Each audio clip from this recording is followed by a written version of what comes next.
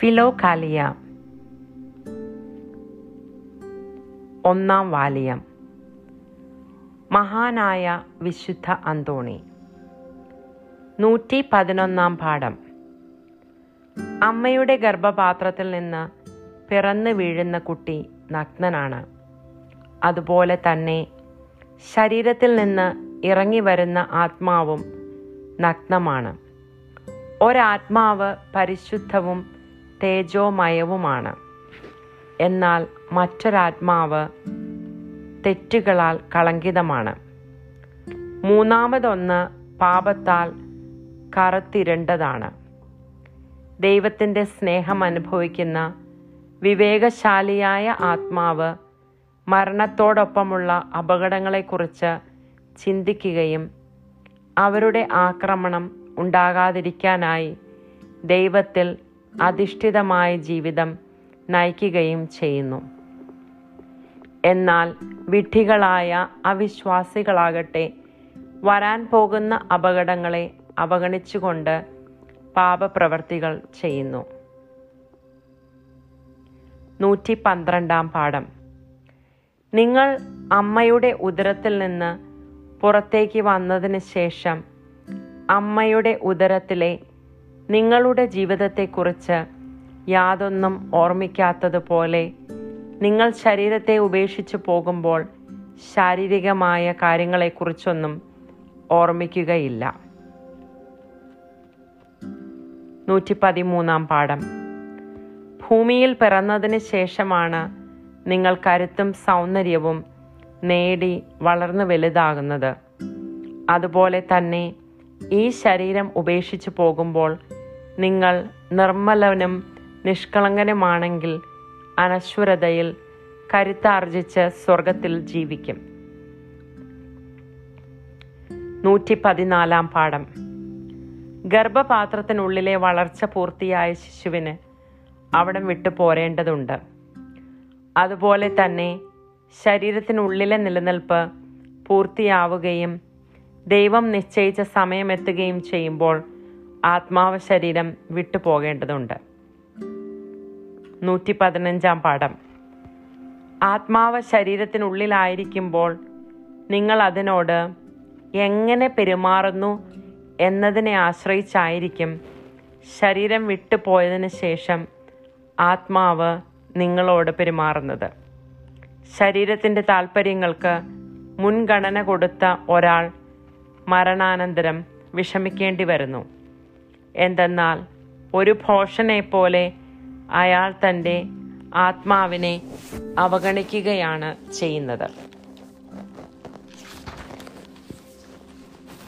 116 പാഠം.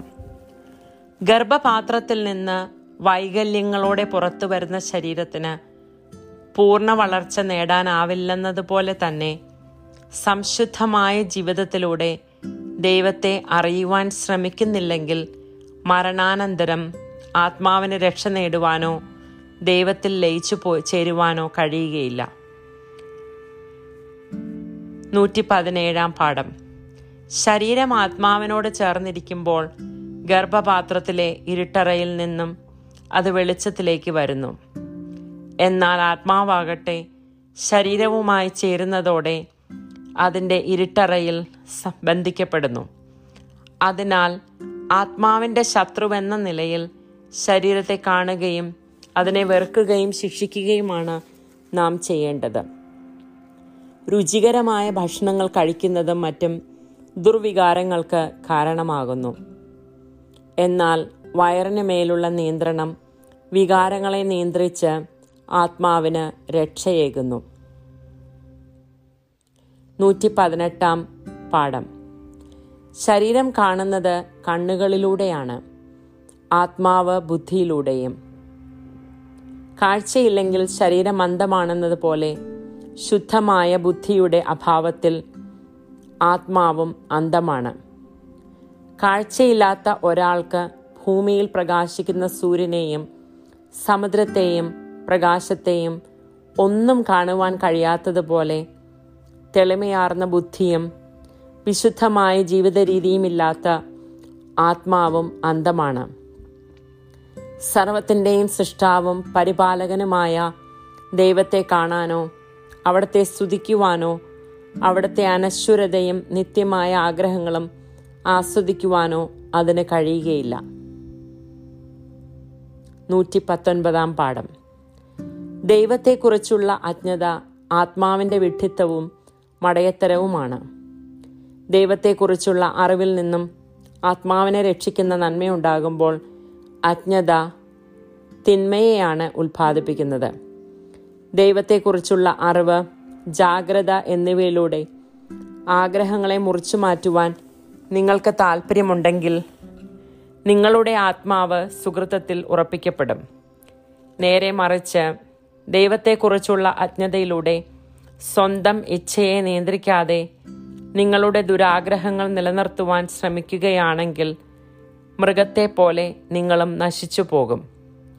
കാരണം തിന്മയെ നിങ്ങൾ നിസ്സാരമായി കരുതിയതിനാൽ നിങ്ങളുടെ മരണശേഷം അത് നിങ്ങളുടെ മേൽ പതിക്കും.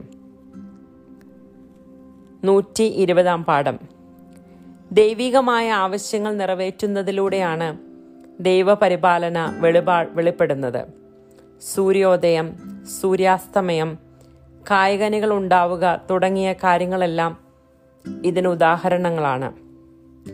മനുഷ്യന്റെ ആവശ്യങ്ങളിലൂടെയാണ് നിയമങ്ങൾ വെളിവാക്കപ്പെടുന്നത്. ഭൂമിയിലുള്ളവയെല്ലാം മനുഷ്യന് വേണ്ടി സൃഷ്ടിക്കപ്പെട്ടവയുമാണ്.